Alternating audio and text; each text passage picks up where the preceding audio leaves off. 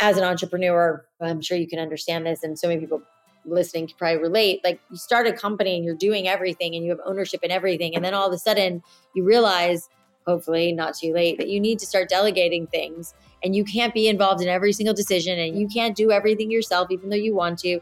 You have to start handing over stuff. I'm Amy Porterfield, ex-corporate girl turned CEO of a multi-seven-figure business. But it wasn't all that long ago that I lacked the confidence, the budget, and the time to focus on growing my small but mighty business. Fast forward past many failed attempts and lessons learned, and you'll see the business I have today. One that changes lives and gives me more freedom than I ever thought possible. One that used to only exist as a daydream. I created the Online Marketing Made Easy podcast to give you simple, actionable, step-by-step strategies to help you do the same. If you're an ambitious entrepreneur or one in the making who's looking to create a business that makes an impact and a life you love, you're in the right place, friend. Let's get started.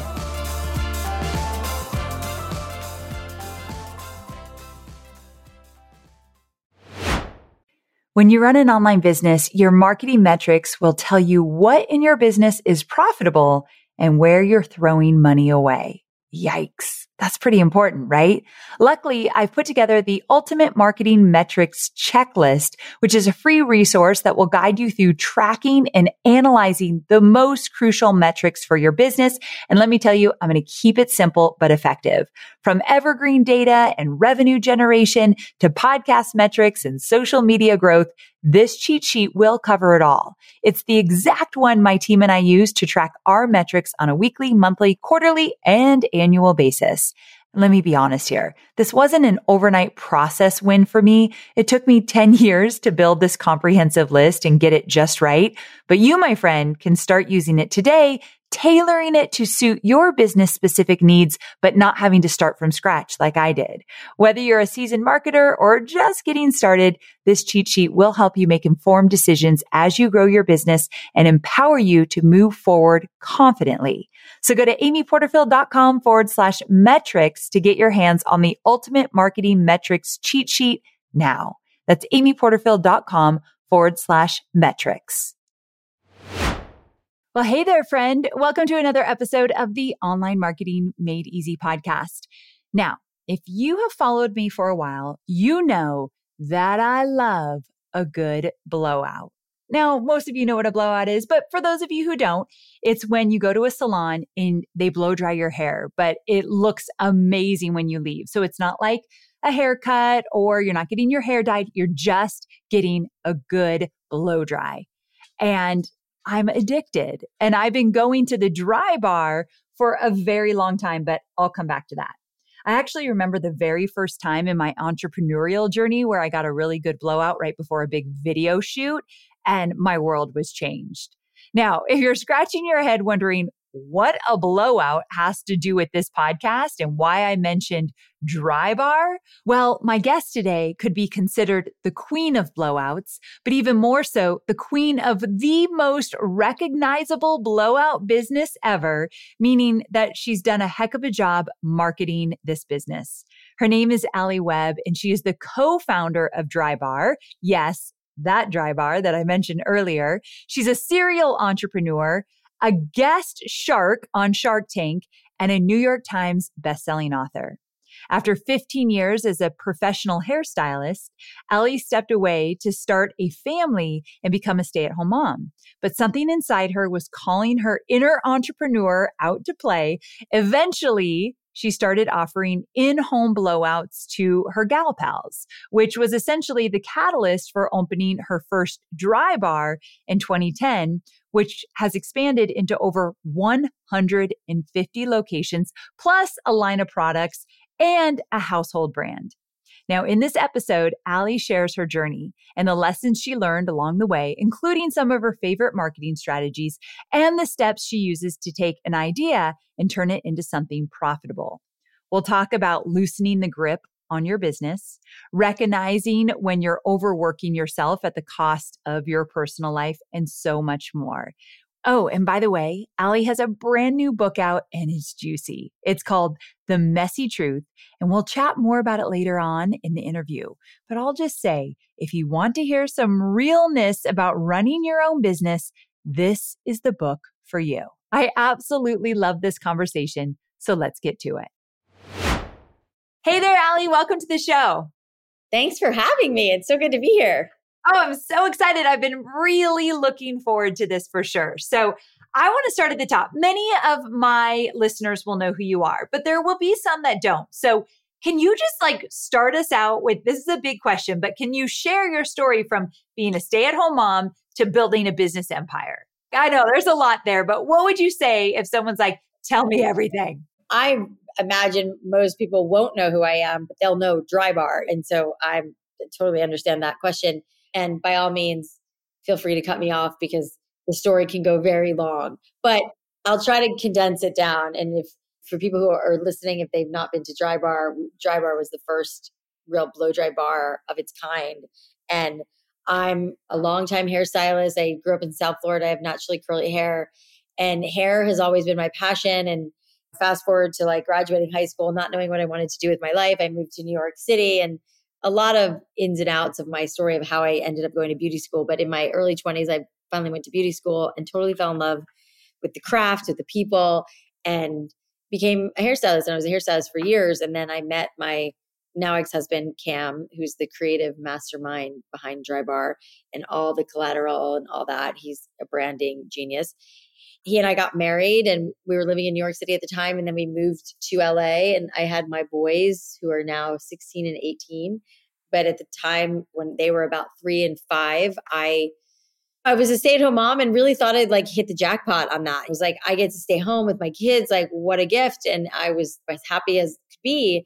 And after 5 years of being a stay-at-home mom, I mean, I love my boys, but I just got the itch to do something for myself. And I was kind of trying to figure out something at this new mom pace. And my kids were still little. And so I decided to start a mobile blowout business. And my network in LA at that time were all moms, because I had moved there when I was weeks away from giving birth to Grant.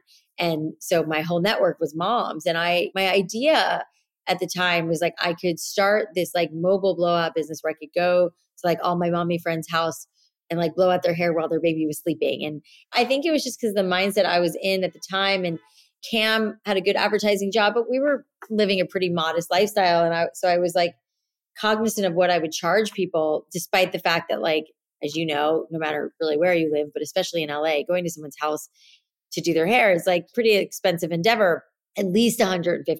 And so I was it was a lot less about the money. It really wasn't about the money at all for me. It was more just getting out of the house, talking to adults, and doing this thing that I love to do. And at the time, I really was very hungry to talk to adults. I mean, I was in major kid zone for 5 years and park dates and so much babiness. And I loved it, but I was also yearning and for that adult interaction. So I start the mobile business. I'm only charging $40. And the business plan on that was $220s will be easy for women. And so I posted on this mommy blog that I was on and said, I'm a stay-at-home mom, longtime hairstylist. I was thinking of starting this business where I come to your house and blow out your hair while your baby's sleeping for $35 or $40.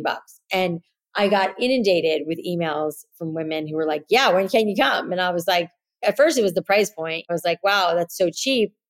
And I happen to be pretty good at hair. So it was really a winning combination. So I started this business. It was called Straight at Home, and it was booming really fast, but I was just one person and I could only do so many blowouts in a day before I had to pick up the kids. And between driving around LA and gas and whatever, I'm fairly certain I didn't actually profit anything, but I didn't even care because I was it was so fun and I was getting to meet women and do something that I loved. And I met so many amazing women who I'm still friends with today. And this was 13 years ago, but I built that network that I didn't even know I was trying to build. And so I realized at some point after doing this for almost a year that I was having to say no more than I was saying yes, because I was just one person. So I came to this crossroads of do I want to do this mobily and hire more stylists, or do I want to have a brick and mortar? So I went to my brother and said, I think we should open a location where instead of me going to them, they come to me. And he's bald and was what? Why can't women blow up their own hair? I don't get it. And which is the response for most men.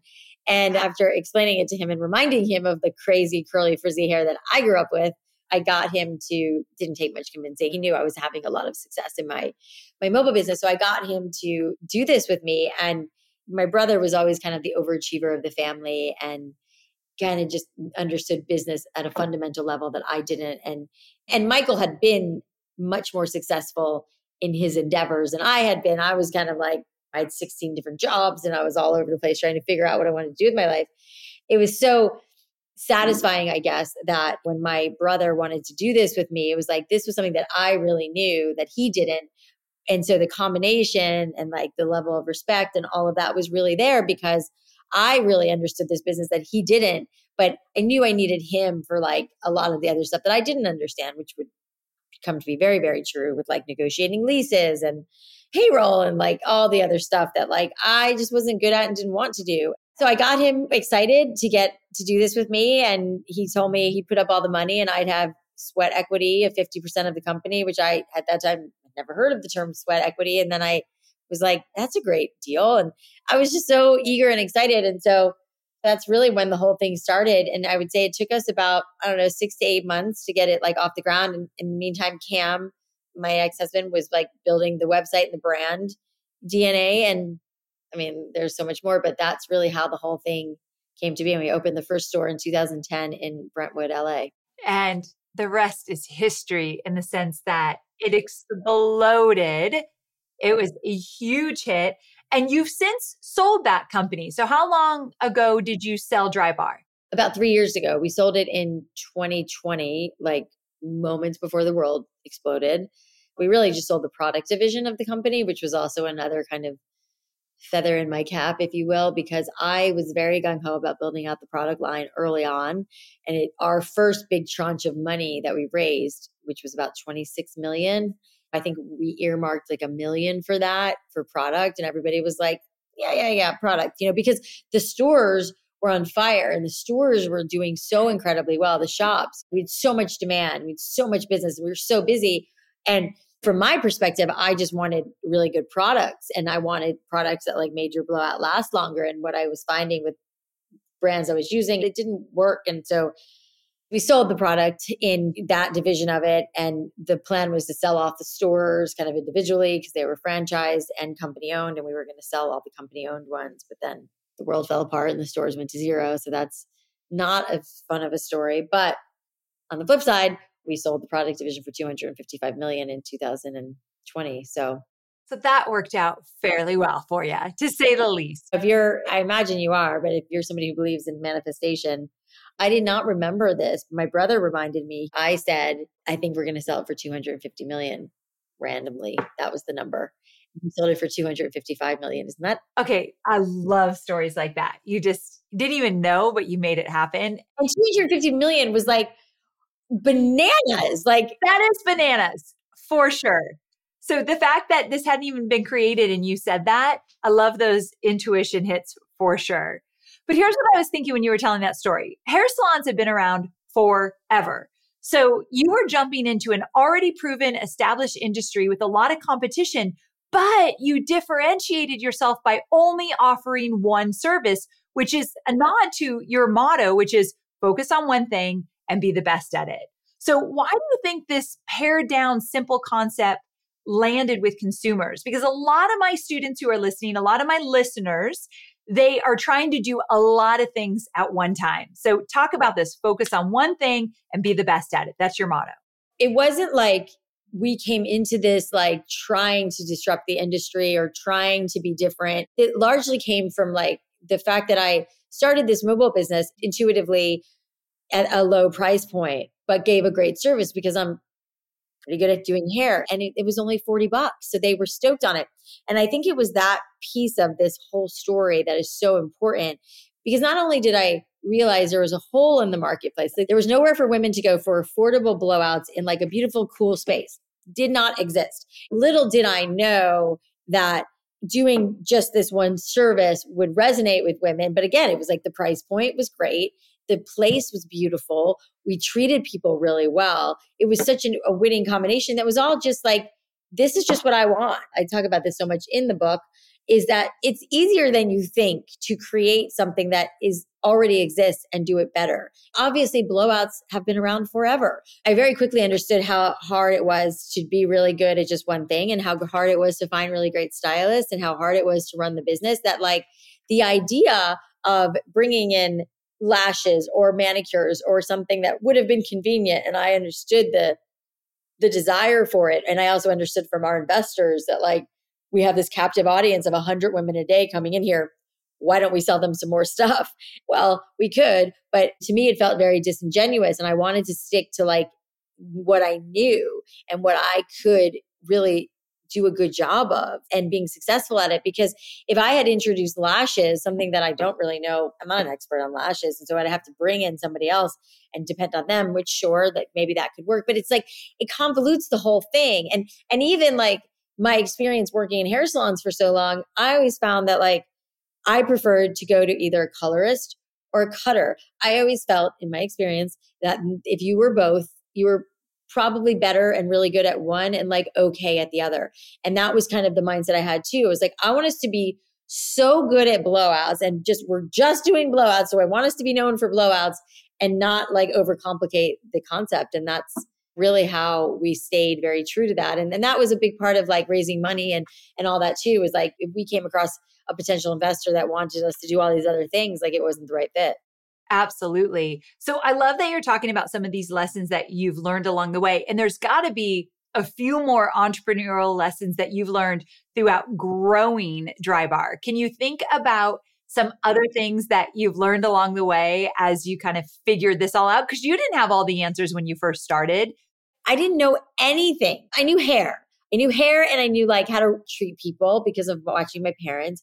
But like the million of other things that needed to happen, I did not know anything about. I spent hours and hours on the phone with like the cosmetology board trying to figure that out. It was like finding towel companies, like all the like minutia you have to deal with when you're starting a business. But I mean, the lessons are, that's what the book is really full of, is like all the lessons of growth and realizing when we needed to hire ahead of the curve and realizing that this brand was growing so fast. And that my brother used to always say to me, like, this is ours to mess up because we've captured lightning in a bottle. We have this great concept and now we need help running it. And because we were visionaries on this, and my brother was the CEO for a while. And even he realized like there was a point where he needed to step aside because we had gone from like 1 to 5 to 10 to 20 stores, and the infrastructure that's required to not implode is pretty significant. But like, I wasn't thinking about that. I was just trying to like make the shop run every day because I was in the stores making sure that everything, that the blowouts were good, the customer service was good, that the music was right, all the things that we learned. But my brother was the one who was like, I think we need to hire someone to help us, you know? And I was like, all right, that's a good idea. I think somebody else should do payroll. I suck at it. I also suck at operations. And like, as we got bigger and we realized like people needed some direction, it's not sexy stuff, but like we realized to grow a company that at the pace and scale that we were growing, we needed a lot of help. As an entrepreneur, I'm sure you can understand this, and so many people listening can probably relate. Like, you start a company and you're doing everything and you have ownership in everything. And then all of a sudden you realize, hopefully not too late, that you need to start delegating things and you can't be involved in every single decision and you can't do everything yourself, even though you want to. You have to start handing over stuff, which was incredibly hard for me. I mean, I had the tightest grip on this company and it would take me years to learn how to loosen that grip and like realize the other people needed to make mistakes in order for them to grow, which I thought if they made mistakes, the whole thing was going to fall apart. Like, I was like every cliche in the book, learning how to navigate this business as it was growing. And the lessons are endless, from like how to hire people, how to fire people, like how to create an amazing company culture, like how to grow, and then the marketing. And I mean, it's just like lesson after lesson. And I think in a lot of ways, I had a beginner's mindset, which I think is a really just important lesson to learn. But in a lot of ways too, I also felt like one of my biggest lessons was like, I felt like I had to have all the answers all the time. Whereas now I'm like, I feel like it's so much better to be like, yeah, I don't actually know. Can you go figure that out? Like, versus this pressure I put on myself because I was the founder and the face and all the things that I was like, oh, I'm supposed to have all the answers. So let me just figure it out, which sure, that's admirable to a degree of like the buck stops with me But I didn't have the humility back then to say like, I don't really know, but I'd love to know. And, and I remember learning that like my brother would call his friends in business and ask them questions. It would have truly come out in like interviews where he'd be like, yeah, so, I called up this investment banker and asked him questions. I'm like, you did? I thought you just knew that stuff. We knew so much less than we actually knew. The amount of people that we leaned on, that we called and asked for help, and like, it was off the charts because it was like, this was all brand new to us. I mean, the company growing like at this scale, like, forget it. That's such a great lesson, though, that you can ask for help. I call my girlfriends in the entrepreneurial space all the time. What did you do about this? What did you do here? What would you do here if this was you? I always do that now. And I haven't always, you're right. For 14 years, there's been many years that I didn't do that. But in the last few, absolutely, I felt like that's like a superpower.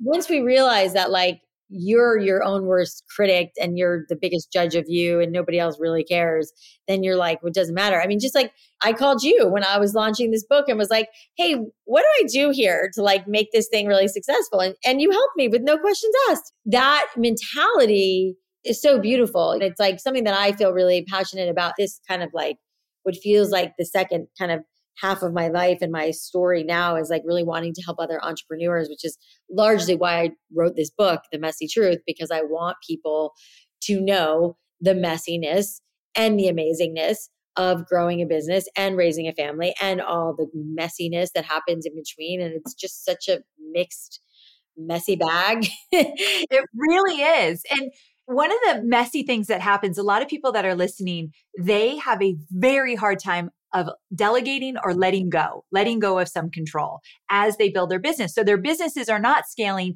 because they're finding pride that they're a one woman or a one man show and they know how to do everything. And they're also totally burned out in the process.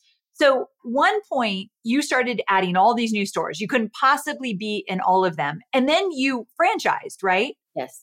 So how did you give up some of that control without freaking out like this is all going to go down the drain because I am not calling the shot? Yeah, I was going to say, well, kicking and screaming. It was an interesting approach and it was very clunky. And it's what's fascinating. My brother wanted to start this concept called Squeeze, which is a massage concept, and largely because he's bald and never got to partake in Drybar. And also mostly because the same reason that we started Squeeze was the same reason we started Drybar. It was like, there's the discount chains, which are like, kind of hit or miss, or there's like the high-end spas, which are very expensive and also leave something to be desired. We felt like it's the same founding team to develop Squeeze and Drybar. And we just felt like there was a bit of a hole in the marketplace. It was the same thing. It's like massages have been around forever. We've just created this much better brand. It's app-based, even though it's brick and mortar, it's app-based and you can book, tip, whatever on the app. And the reason I brought up Squeeze is because Squeeze, we've decided to completely franchise. Whereas like Drybar, we were very confused. I'm like trying to figure out like what was the right decision, what was the right path. Because to your point, when we opened the first location, my brother wanted to franchise really quickly out of the gate because he wanted us to grow fast, which I think was the right thought. But I was very attached to like how the stores were run and they're very, we're touching people. It's very personal. Like, and so I was very against franchising because I was like, they're going to ruin the brand. It's not going to be exactly how I want it. And I was like a big baby about it. It was like, no. But we had our good friends who live in Dallas who were great. We decided to award them the Drybar in Dallas. And that was like our first real franchisees. And then we also ended up doing Arizona. And I have to say, we did a good job and we really put them through the ringer of like finding franchisees. And we made it pretty tough for you to get through this process. And it was a pretty long, daunting process because we were like, almost like we want to scare you away because we want to make sure you, as we used to affectionately say, like bleed yellow. We want to make sure you are fully in this and you get it. And it's hard because a potential franchisee, like they're an entrepreneur in their own right. And so they have their own ideas, understandably. And so I always say that there's like, or we used to always say that there's a lot of ways to do things right, but there's like one way we do things, and that's really how we want you to do things. And so if you're going to take this brand on, you need to kind of follow the guidelines of what we've set. And if you don't, like go open your own blow dry bar and do it your way. But this is how we do it. It was a really tough process. And I'd be lying if I said there weren't things that happened along the way that were like felt off brand. I'm like, you can't do this in your one store when we're not doing it in like the 25 other stores. So that was like tough. And it would take me years, I would say, to get comfortable with that whole thing of like going to a store and it not like feeling the way I wanted it to feel, but it wasn't like our store. So there was a little bit of like bureaucracy and to like wade through, which I didn't totally love. But at the end of the day, and the reason that we decided to exclusively franchise Squeeze was because the franchisees, they had their own like blood, sweat, and tears and money in the business. And that skin in the game that they had would make it so like, if their store wasn't doing well, they knew how to go out and do local marketing. They knew the local community. And so that's kind of like how we landed on doing Squeeze It completely franchise and just kind of the back and forth of trying to figure out what the right way to do it is, because it is hard. Just containing control of the brand and the experience and making sure that everybody's doing what I want them to be doing was like, it gives me like stress just thinking about it because it was so, I wanted things to be so perfect and they were never going to be perfect, which was a hard thing for me to come to terms with. But you had to come to terms with that. Is that what you're saying? Like you had to say, okay, it's not going to go exactly how I want it to go, but it's working. This is working. So I'm going to have to let go of some of that control. Yeah. And I can remember sitting in board meetings. We used to have a survey in my day where when you come in after, it's a really short survey and it was like off the charts positive, like amazing. But there was about 1% of people who weren't happy. And I never like paid that much attention to like the data. For me, it was more anecdotally, like I would ask my friends or I'd get feedback on Instagram or whatever. And those people tended to be a little bit louder with their complaints. And my feeling always was like where there's smoke, there's fire. And if one person's complaining, it's happened to 10 at least.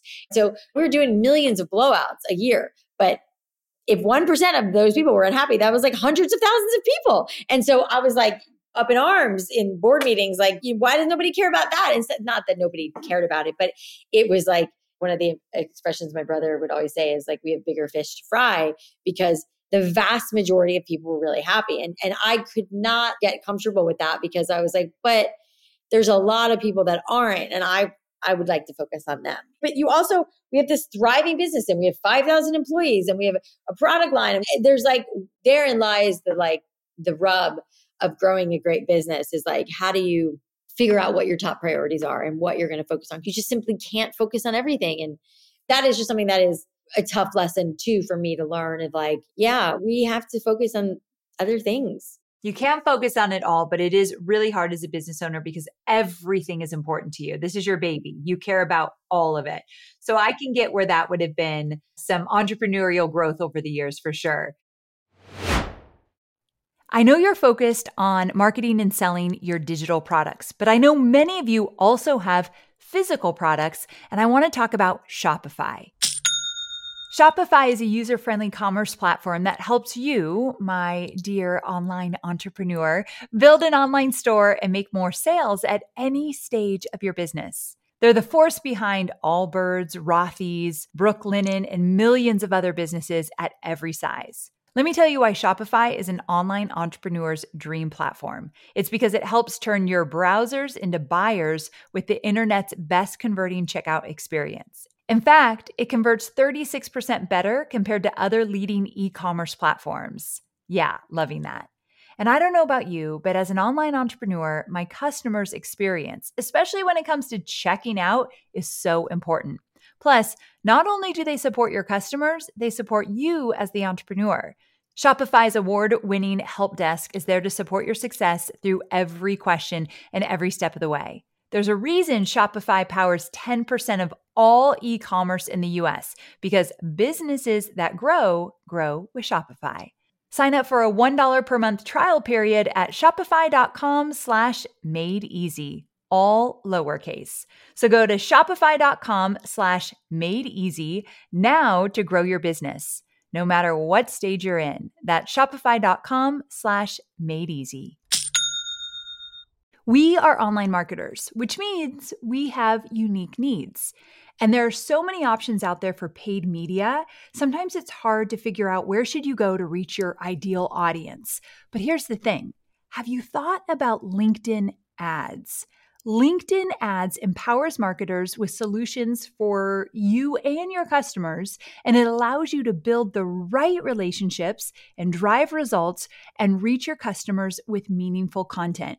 You do not want to sleep on LinkedIn ads. And here's the thing, 79% of content marketers said LinkedIn produces the best results for paid media. I hear it from so many of my peers. And I know you're doing important work. And with that, you want to make sure that the work you're doing is getting in front of the right people. And that's what LinkedIn ads will allow you to do. So let your marketing efforts connect with the right audience and get a $100 credit on your next campaign. So if you go to linkedin.com/Amy, you can get that $100 credit. So that's linkedin.com/Amy. Terms and conditions apply. One thing I want to focus on is the bright yellow branding. You all crushed it. It sounds like maybe that was your ex-husband who really took that. But talk to me about how important your branding was and any lessons, any marketing lessons you've learned along the way that could maybe help my listeners as well. Yes, I'm so proud of the brand. And we did all kind of land together on yellow. But I will tell you that when we were developing the concept for Drybar, Cam was like, I'm going to go look. Never worked in hair salons, didn't know anything about that. But he was like, I'm going to go look and see what all the other hair salons look like, what they do. And then we're going to do the opposite. And that is like gold. If I say, if you get nothing else, get that. Because what he realized was like largely, and I'm sure you'd agree with this, most hair salons are black and white and red. They've gotten better, I think. And there's some that are certainly not that. But there was a kind of a theme and kind of a generalized idea of what hair salons look like. That we all were like, well, we're going to be the opposite of that. And it also was like, was this California brand, started in California, and it was my baby. It was my vision and idea. So it was like a little bit kind of based on my like sunny, happy disposition. That I say that with a wink, but it was like this California brand. And so we wanted it to be bright and happy, and we didn't want it to be dark and smoky like salons historically were. And so Cam looked around to see what everybody else was doing and was like, well, let's not do that. And we made our website like this. The main color was yellow. So in order for yellow to pop, you know this, it has to be on like a color that it pops on. It doesn't pop on white. And so Cam made the website like this charcoal gray. And everybody who saw that was like, it's so masculine. And we're like, it's not really masculine because there's this bright yellow everywhere. And the bright yellow really came to life because it was on top of this charcoal color. And I loved how everybody was like up in arms about that because we thought it was awesome, you know? And that was like, those were some of my first marketing lessons from Cam about like, go against the grain, do something different that nobody else is doing, like be a standout. We were always thinking of the brand in like terms of yellow and bright and happy and sunny and fun and light. And that's really like what informed it. And then we worked very closely with our architect and like, again, like continuing this theme. And I wanted the shops to feel very clean and white and like a boudoir and French, but also modern. I mean, thank God for Josh Heitler, our architect, because he was like, I would send him like visions of like something so ultra modern and then something Victorian. And luckily he was able to, you know, and that's another lesson in like, hire a really good architect who knows what they're doing. Because I always felt like Josh would say to us, like, I won't let you guys make a mistake here. I'm going to protect you from yourself, which I have seen firsthand many businesses not take the advice of an architect and say, you know what, I actually think this is better. And it's like, really, like, know your strengths and know your weaknesses and know what works and what doesn't. And like use, not to say that you shouldn't make your own decisions, but like you bring in an expert for a reason and like trust them. Bring in smart people who are smarter and better than you at certain things. And that was certainly Josh. And the lessons like kind of keep coming from them. I mean, we opened Drybar in February of 2010 and it was like right around the corner for Valentine's Day. And I went to get like red roses to put in the shop. And he was like, why are you getting red? You should get yellow. And I was like, oh, right. Because it's on brand. And it was like, yeah, I would learn these things over time, like how important it was. I also think it's important to point out that brand is not just the logo and the colors and the way things look as we imagine them. But to me, the brand was also that the bathrooms were really clean and that the people at the front desk were nice. Like it is all part of the brand. We think of branding as like the way something looks, the way a logo looks, the way your website looks, which of course it is. But for me, the brand was like all encompassing of like every touch point that you discovered. And in Drybar, when you go into the bathroom and the bathroom's super cute and you want to take a selfie in there, that was on purpose. And you always have Q-tips in the bathroom because when you get your hair blown out, you get your ears wet. There's iPhone chargers at the stations. Like we tried to think of everything that we wanted as a consumer, which is again what we've done with Squeeze. It's like, what's not being done well in this sector and what can we do better? Yes, for sure. I once read a quote from you that said, I feel like I got a business degree in entrepreneurship, growing this thing and learning so much. And I deeply understand this statement. I know that many of my listeners feel like they have to learn all the things before finding success or before even getting started, but that isn't always the case. So, how do you feel about getting in the trenches and learning as you go? Do you feel that that made you a better business owner and entrepreneur? 100%. I mean, obviously, I can't speak to the other side of that. And I'm happy that so many colleges have like entrepreneurial programs now. And it's funny that I get asked to speak at a lot of those. And I just get a kick out of it that I didn't go to college. But I'm glad that they have those now because and they're bringing in people like me to talk about like real life experience and what it's like. And I think there's only so much that you can learn by observing and whatever. And listen, I don't think being an entrepreneur is for everybody. Listen, I know a lot of really great people who've worked for us for over the years, who I'm still very close with, who like just don't really have a desire to have their own company. They love being like a number two to the founder or whatever, or they love being head of marketing or whatever it is. And I don't think everybody is cut out for this for sure. The fact that like we basically found ourselves in like the call center business because we realized very early on that we couldn't have our phones inside the shops because it was too loud and hectic and crazy that we had to pull them out and have somebody answer them in like a much more contained area. And we found ourselves in the call center business. Like,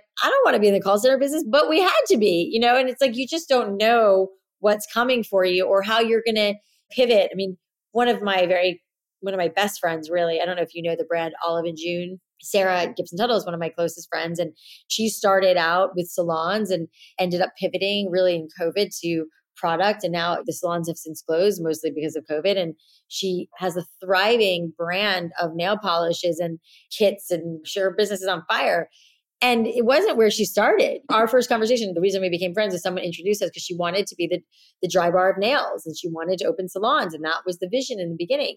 And I think maybe she knew in the back of her mind she was going to do products, but it's like being open to whatever happens and where your business is going to go.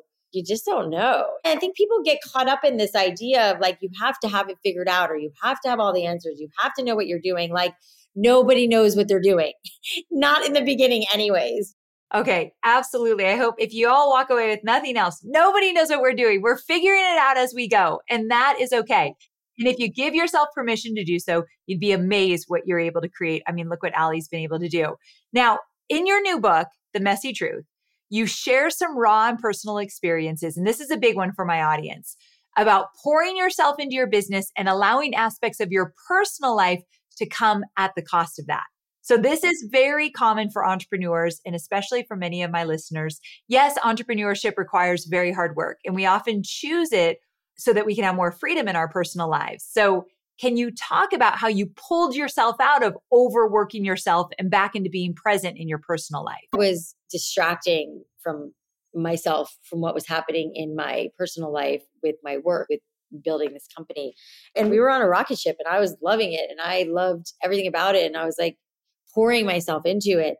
What I wasn't doing was really paying attention to what was going on with my kids and my marriage and all the other things that ended up imploding in my life. I think that it's dangerous how much we have lived in a society of like, we overwork and we work ourselves to the bone, which, you know, in this like second stage of life, like I don't do that anymore. There's a lot more things that are a lot more important that I've realized now. And listen, I get that I'm like, if you're rolling your eyes right now, because it's like, well, I've sold a company and now I have a lot more time and whatever. But I guarantee you, if I had to do over knowing what I know now, I would have paced myself a lot differently than I did. And I used the excuse, and I use the word excuse lightly, like I used it as this like, I love what I'm doing and this is so exciting and exhilarating, blah, blah. It was like some sort of badge of honor to like work myself to death. And now it's like I meditate, I read a lot, I take a lot more time for myself than I ever have. And granted, I'm in a different stage of life growth, but if I had to do all over again, I would do it differently and I would give myself more time and space. And I'm 48 years old. And in the last 6 months after my life really falling apart again, have I learned massive lessons that like, why didn't I learn those? I mean, whatever, I wasn't supposed to. And I believe in all that. I also went through like a massive, crazy life implosion when I got divorced from my first husband and when my son went into rehab and all those things that happened. And I did some work on myself, but not all the work that I needed to do, which I have now more learned in this phase of my life. And again, I do believe that you learn things when you're supposed to, but I strongly believe that if I knew then what I know now, I would have like slowed down and taken a little more care of myself and watched out for myself a little bit more than I did. And I mean, the subtitle of my book is like, I sold my business for millions and almost lost myself. I mean, it's funny. Somebody said that today and I was like, almost like I did lose myself. I was just able to bring it back, which I think is the important part. What I love that you said, and I say this to my students all the time, I would change so much about how I got started and how much I worked and how much I hustled. And I firmly believe I'd still have the success I have today. Like we work a 4-day work week in my company and there's 20 full-time employees. And I could have done that on year 2 or 3, but I was so scared to take my finger off the pulse of like, oh, I've got to be in everything at every minute. I don't think that is necessary. No, it's like that tight grip that we have, or this like idea that we have control, all that stuff. I mean, I just think you learn that later in life when like I have to give it credit to Brene Brown because she said it, but I always want to say it. It's like, she was like, you get that tap on your shoulder from the universe that says like, you can't do this shit anymore. The gig's up. And if you know what I'm talking about. It's like, you can't outrun it. Like at some point, whatever you're not paying attention to is going to come for you. Whatever you're ignoring and whatever's not working, it's coming for you at some point. Absolutely. Well, here's what I was really excited about. When I saw that this book came out and I saw finally what it was going to be about, because you and I have been friends for a while, I didn't realize you were going to go there. And first of all, The Messy Truth, such a good title, my friend. I absolutely love it. But you were so vulnerable, so real in this book, and you painted a picture of what entrepreneurship looks like for a real person going through real stuff. And I think it's one of the first books I've read that I'm like, yes, this is the gritty stuff that we need to hear. And it's so important. So thank you for writing this book. I can only imagine it had to have been hard at times to share some of the things that you shared. And it's so important for other entrepreneurs that are coming up behind you. If someone's listening and they're just starting their entrepreneurial journey, or they've been at it for a while and it's rough and it's hard, would you say this is the book they need to read? Yeah, because the thing that I love and I'm most proud of with this book is that it's a real, authentic portrayal of really just my life. But I think that it encompasses how amazing and exhilarating it can be to like have your own business, start your own business, grow your own business, but then how it is just chock full of things going wrong and life happening in the background and like everything falling apart. And yet you can still be okay and get through it. I think that we all feel better knowing we're not alone. I hope people will look at me, and it's people who have loved Drybar, admire what we built in Drybar, and read my story and read this book and be like, oh yeah, like she did not have it all figured out. She definitely didn't have it all together. And yet she still did something pretty great. You know, if people can relate to that sentiment of like, it doesn't matter what's happening in your life. It doesn't matter how much has happened, and you can still come out on the other side and just keep going. Just keep going. It doesn't have to be perfect. It doesn't all have to work out as you planned, but you can still build something amazing, which you did and you have continued to do. And it's never too late. It's never too late. Amen to that. I absolutely love that message. This has been such a wonderful conversation. Thank you so very much. Where should people go right now? Where can they learn more about you? And obviously they can get your book wherever, but where do you want to send them? I think alliwebb.com is like the easiest place where everything lives, and the mastermind that I started is on there and all the stuff. Awesome. I didn't know you started a mastermind. Okay, good. We're going to look into it for sure. Yeah. Do you know Jacqueline Johnson? She's the founder of Create and Cultivate, another amazing, her and I, and this other amazing woman, Marina, who's a branding expert and genius. And she's like our CEO. What's Marina's last name? Middleton. She's really bossing me and Jacqueline around. She's the best. But yeah, it's like, you know, a way to give back to other entrepreneurs. And so we just started it. We just launched it. And it's been very, very successful. So that's been exciting too. So who knows what's next? There might be some new stuff we didn't even know is coming down the pipeline. So we'll be paying attention. Thank you so much, my friend. And congratulations on your beautiful book. Thank you. So good to see you. Well, there you have it. What a fun interview. I felt like we were just sitting in her kitchen over a cup of coffee, just talking about entrepreneurial life, the good, bad, and ugly. And I hope you really loved this episode as well. I think my biggest takeaway was when Alli was talking about the fact that she started this mobile, essentially Drybar, but the mobile version before she started her actual company. And she said, I don't even think I made any money off of that. By the time I was driving all over LA, I wasn't charging that much. But that was the moment that put her in the game. I have a whole episode where I talk about that there are no wrong turns. Everything that is happening with you, to you, for you right now is meant to be there to get you to where you need to go. There are no wrong turns. Even when it feels bad, even when it's not working, even when you're in the trenches and you're so confused as to what to do next, you are meant to be there because that is going to get you to your destination. Maybe not overnight, maybe not as fast as you want, maybe not in the cleanest way, which is why I love her book, The Messy Truth. It could be very messy, but there are no wrong turns. Everything is happening for you and you are exactly where you're meant to be. I just believe that to my core. And it's something I've really adopted over the years. And when you do, you are not as hard on yourself. You give yourself more grace and you appreciate where you are in the moment in this season because you know it's going to get you to where you need to be, exactly where you need to be. And that is what happened with Alli. And I love that she shared this journey along the way. So I want to hear what you loved about this episode. I'm just at Amy Porterfield on Instagram. So come on over to Instagram. Let me know what you took away from this episode. I shared my big takeaway. I want you to share yours. And thanks for hanging out with me today. If you never want to miss an episode, head to amyporterfield.com/podcast and be sure to sign up to receive my weekly newsletter where I share all of my weekly podcasts. You'll never miss one. So amyporterfield.com/podcast will get you on the special list so you always know a new episode is coming out. All right, my friend, thanks for tuning in. I'll see you next week, same time, same place. Bye for now.